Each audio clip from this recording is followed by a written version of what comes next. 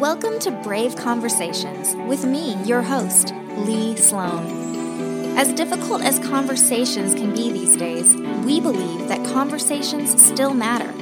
Together, let's be brave enough to think, brave enough to feel, brave enough to change the world one brave conversation at a time. Well, hello, I'm back, and this time I'm coming to you all by myself to share with you some of my thoughts over the past few months. Sometimes, as you might know, the most important person you need to have a brave conversation with is yourself. So here I am letting you in on some of the things that I've been conversing with myself about lately. As we know, so much mess is stirring in the air during this political season, and so I thought I'd just add my thoughts to hopefully help you sort it out in your own mind, help you have some brave conversations with yourself, and help us to all see it a little bit more clearly. So lately, I've been reading a very long book. Actually, I've been listening to it on audio. It's this book called Team of Rivals, The Political Genius of Abraham Lincoln. I would highly recommend it. It's by Doris Kearns.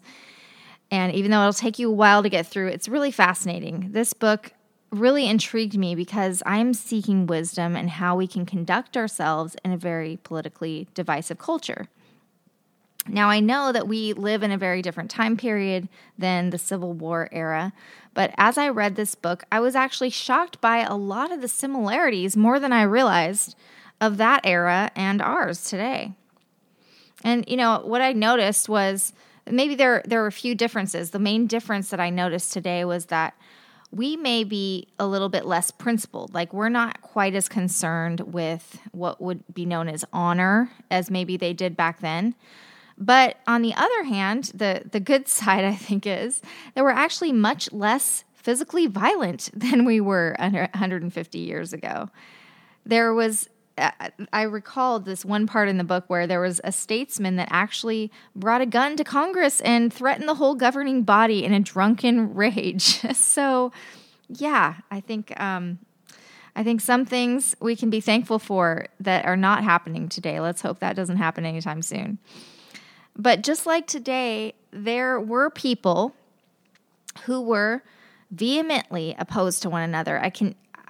We talk about the Civil War in kind of just, as a fact that it happened, but we don't think about, how much division there was. And there were factions even within, the each party, right?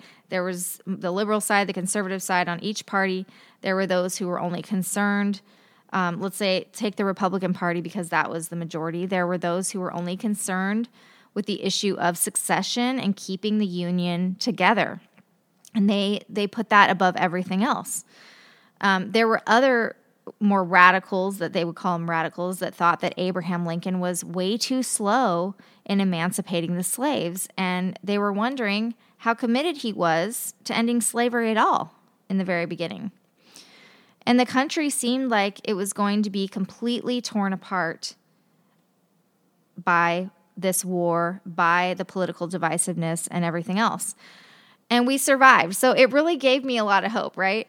And at the same time, I saw political games being played just like they are today, back then, because, it's human nature. And the media was involved. The media was wishy-washy. They spoke in biased terms. And so some of us feel that our problems are really unique to us, but they're very human and very predictable. And they're also, I believe, very particular to this representative democracy that we have. Because we, as Americans, we have this value, this strange value for freedom of speech. We believe that virtually everything we say should be permissible. And that is very important. I love that about us as America. That's probably my favorite thing, actually. But we also know that even though everything we say is permissible, we know deep down that not everything is beneficial. And therein lies the tension between two paradigms. The everything is permissible paradigm and the not everything is beneficial paradigm. And the clincher is they both must remain equally true in order to maintain our free society ideals. The everything is permissible paradigm looks like a high tolerance for the things that people say. And especially the things that other people say. I saw this so clearly in the life of Abraham Lincoln. It was amazing. While others were outraged over this thing or the other thing, Abraham Lincoln remained calm and calculated most of the time. I mean, he was a human being, right? So he did get angry inside, but he had high standards for truth and integrity in himself and how he communicated to others. You know, like writing a letter, then throwing it away or revising it, right? But he also, at the same time, this is amazing, he did not exact those same standards on others. Can you imagine if everyone did that, had grace for others and mercy for others, being quick to forgive what comes out of another person's mouth while maintaining very high standards for what comes out of their own mouths? I mean, can you imagine what kind of a difference it would make in our society? I think it's really something to think about for your own life. What standards are you holding for yourself versus the standards you're holding for others? Now, not only was it admirable of Lincoln to do this, but strategically, it was actually pretty brilliant. Because setting a higher standard for himself, it made people realize his greatness, really. People who knew better saw him doing this. Now, not everybody in the room might have noticed when he would elevate someone else, like when he would take the fall for someone else, when he would take responsibility for something that really wasn't his responsibility. But people in high places who knew better and who could see through it, it exponentially increased their respect for him and trust in him, even those who were or would be his rivals. Now, he also understood that not everything is beneficial. And I've noticed a lot of people only looking at one side of the coin. They focus on their right to do something, which is actually very important that we know our rights. But at the same time, sometimes they disregard the strategy around what they're doing. Is this beneficial? They feel morally justified, but they lack wisdom around the how. Let me share with you something I posted on Facebook last week. A representative democracy is only as sophisticated as its people. We can choose to make it about real philosophical ideas that matter, or we can choose to make it about a personality, the color or gender of a person, or whether or not a fly was buzzing around a person's head. Either way, we make the bed we lie in. How we talk to each other and what we choose to focus on matters. We may not change America overnight, but we can choose today to leave the cheap bait where it lies. We can choose to elevate our conversation and eventually elevate the nation. The how is just as important as the what. It is also possible to be as fierce about love as we are about truth. Thankfully, I believe that true truth, truth that sets people free, tends to be buoyant and usually finds its way to the surface. But it only does that quickly when there is an atmosphere of love. Love has a way of unlocking the truth. Love covers a multitude of sins, as we know, but this is the key. Love might cover a multitude of sins, but it doesn't cover sin up. There is a difference between covering over and covering up. And the only way we'll notice that difference is wisdom. I liken it for going in for surgery. When you take someone in for surgery, you know that something's wrong and you need to actually open them up to have it fixed. And you do this very carefully in a very sanitary environment, and you don't do it when they are exposed to the elements, right? You do it in a very safe place. But some of us have thought that love means covering it up, acting like nothing's wrong, and refusing to go under the knife. No, love demands the painful process of being cut open. But the purpose, this is the difference, the purpose is for restoration, for truth to be known, not violence and destruction. Love demands confrontation, but not destruction. Love wants to eradicate the infection or dead tissue, but restore the actual person. So I want to address something that has been concerning me just a little bit about what I'm hearing out there in the Christian world. And it's a subtle thing. It's not something I want to condemn anyone over, but I think it's sort of a clash of the church world and the political world that's coming together right now. And as you know, I've been a part of both, and I care about both. So there's a video on the Pastor Tony Evans website. Now, Tony Evans is somebody I really respect. I think he's probably a really great pastor. His daughter, Priscilla Shirer, is one of my favorite Bible teachers. And on this video, his son Jonathan gets on there, and he is preaching about how, as believers, we are supposed to not elevate our political parties in such a way that we put that above our commitment and our allegiance to God, our identification with God. And that is 100% true. I couldn't agree more. Some of us tend to want to, especially when emotions get high, we tend to elevate our political parties above all else. And that is a real danger. It's actually, I believe it's idolatry. So then the video goes on to come to the question of whether or not we as Christians should choose to identify with a political party or choose a side, so to speak. And here is when Jonathan says that if we're called by his name, we should not take on any other name, that we should not call ourselves Republicans or Democrats or whatever other party you want to choose, and that as a family, the Evans family will not give anyone the satisfaction of knowing who they are supporting or who they are not supporting in the upcoming election. Now, this is completely fine. This is a conviction of theirs. I fully support their choice to do this. No one should be forced to state who they're voting for or morally shamed for not stating that, right? This is a personal choice.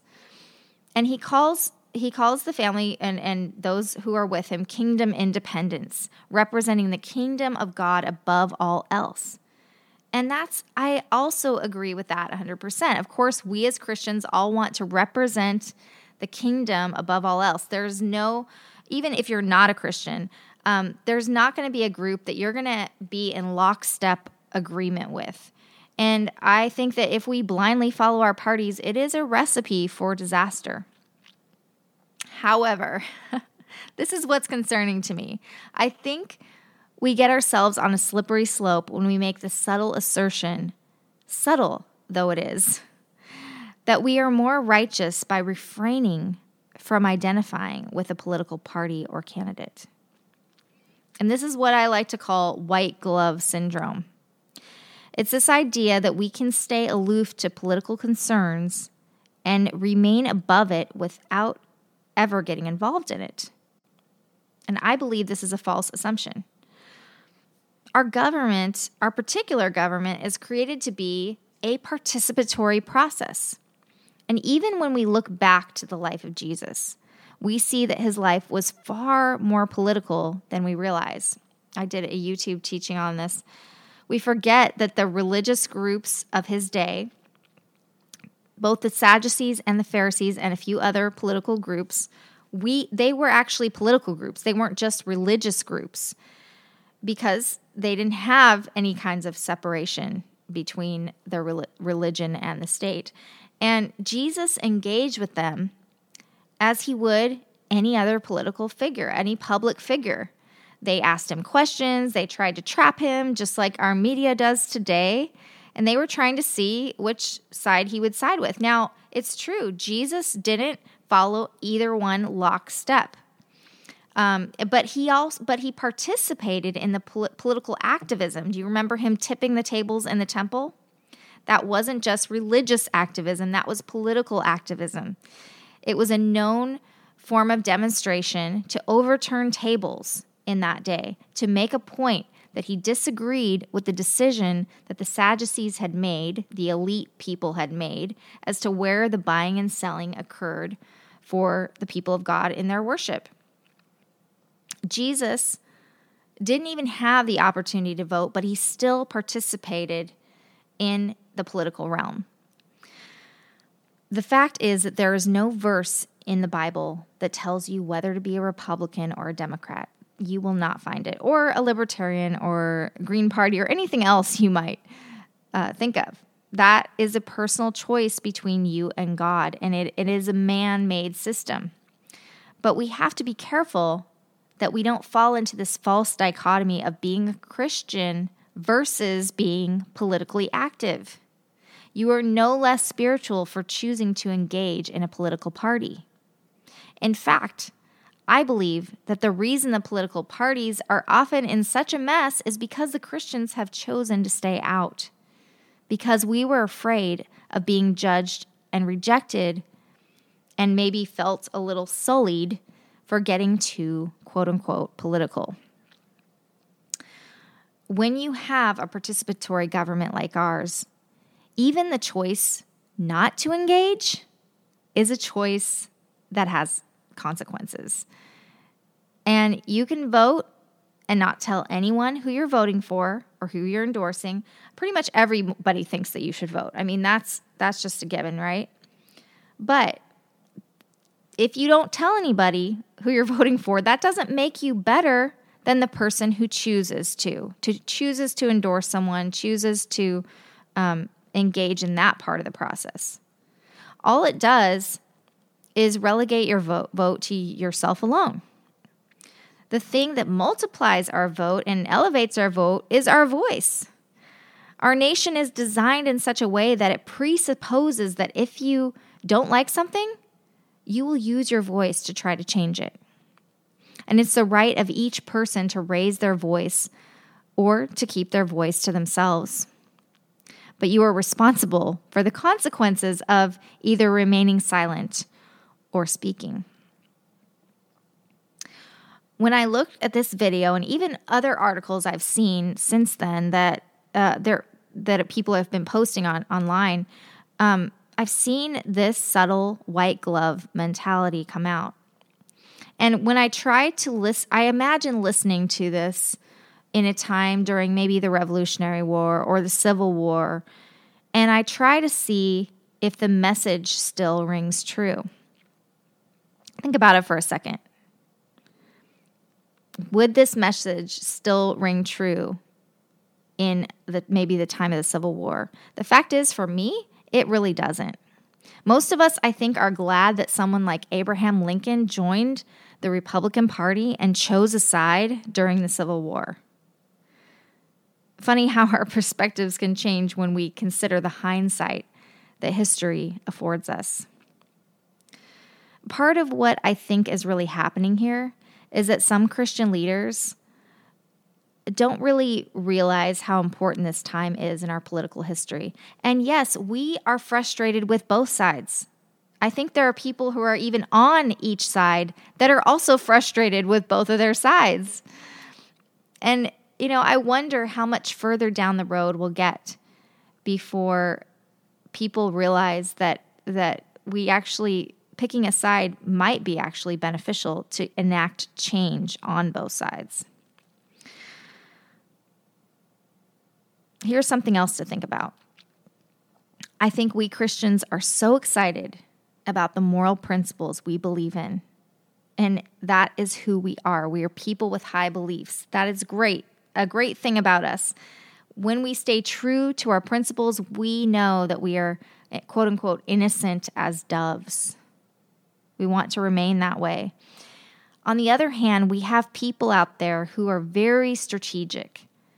And a lot of times they are only strategic. They put winning over everything. These are the politicians. These are the wealthy. They're wise as serpents. And we sometimes feel that it's not possible to keep our principles intact and to be smart about our strategies. And so we don't even try. We just cling to our principles for dear life and think it will be enough. But what I noticed, going back to Abraham Lincoln, what I noticed about his life is he was able to hang on to his moral principles of both being anti-slavery while at the same time being smart about how he went about it and what he said about it at any given time. He knew that if he missed the timing of his actions, the cause would be lost altogether. He willingly invited known rivals of his into the process of deliberation because he knew he needed that rub of conflict to be the crucible that brought the best ideas to the surface. And I can guarantee you, there were many, many frustrating and complicated, but ultimately brave conversations going on behind those closed doors. And we are experiencing the benefits of all of that messiness. So we can see the tension of these two seemingly opposite paradigms at work, our tension between holding on to our moral integrity and enacting a wise strategy. A lot of our bravest conversations occur not around a difference in morality. I think there is still a sense of morality in America, but a difference in our strategy. The strategy conversation is equally important as the morality conversation is. So often, all we can see about the people we admire, like the people in history, is their moral high ground. Or people, even like Martin Luther King Jr., you think about his moral high ground. But as I get to know these figures in history, I can guarantee you they didn't get where they arrived without great and wise strategy. So another thing that we do when we disagree with someone's strategy is we assume that they're morally bankrupt. We put that morality thing in there. Well, it's possible that maybe they are morally bankrupt. It's usually, I think, wiser to assume that they're not and to instead focus on the areas where we do agree first.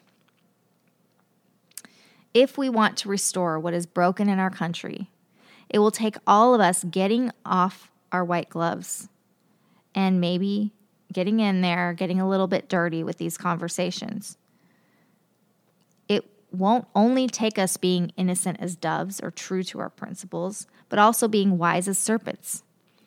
It's going to take tolerating the irritating words of others while we're careful to choose the high ground for our own words and be responsible for what comes out of our own mouths. It will be uncomfortable and it will be scary, but even the most hesitant of us can simply say yes to the challenge. Say yes to those messy conversations. It's a tough season we're in right now with elections coming up, and I just want to continue to remind you to have mercy for people. All of us are in process. And not all of us feel equipped to take a stand one way or another. Even some of our pastors don't feel equipped in those areas. That's not, those areas were not what they were trained in. And so we need to be patient with each other. We need to be very careful about judging people for either their conviction to take a stand or not to take a stand at any given time. While it can be really challenging internally to practice this kind of tolerance, it's really still important that we love and honor one another. I encourage you to stay brave, thoughtful, and true to your convictions. Thanks so much for being a part of this brave conversation. Happy voting, and I hope you'll stay with me for many more. See you on the other side.